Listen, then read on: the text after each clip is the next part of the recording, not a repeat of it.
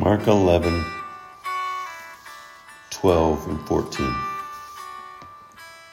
The next day, when they came out from Bethany, he was hungry. After seeing in the distance a fig tree with leaves, he went to find out if there was anything on it. When he came to it, he found nothing but leaves, because it was not the season for figs.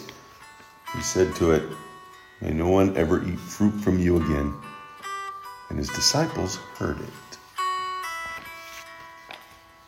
This is such a reminder of the importance of us studying God's Word.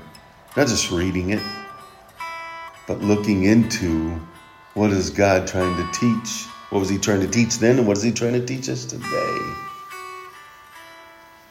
In order to do that, you got to study it. You can't just read and let it just go fly right over your head and not dig deeper to look at what its meaning is and how can it be applied today.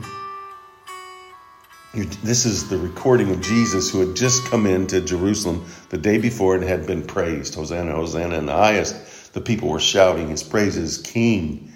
They thought he was coming in to rescue them from Roman rule, from Roman occupation. But that wasn't Jesus' intention. He was going to be their heavenly king, their savior, and it would take him dying.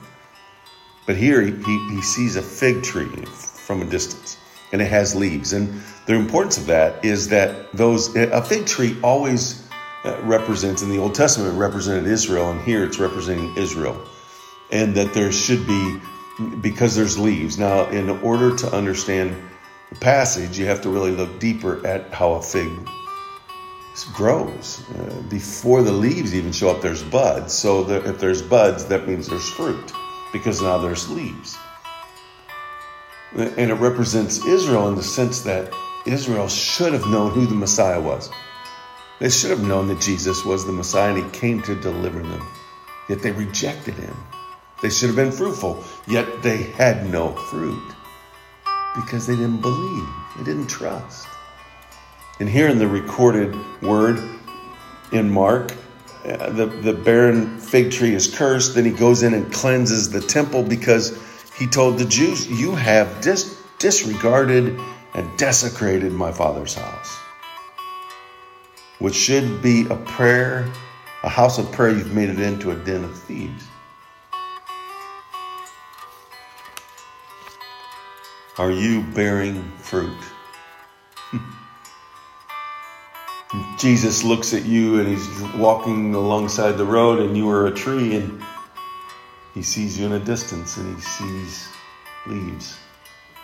Do you have fruit? Has your life been producing fruit? Are you just a Christian by name, or are you a Christian by action? As James reminds us, faith without works is dead. If we're not bearing fruit, we're doing no good.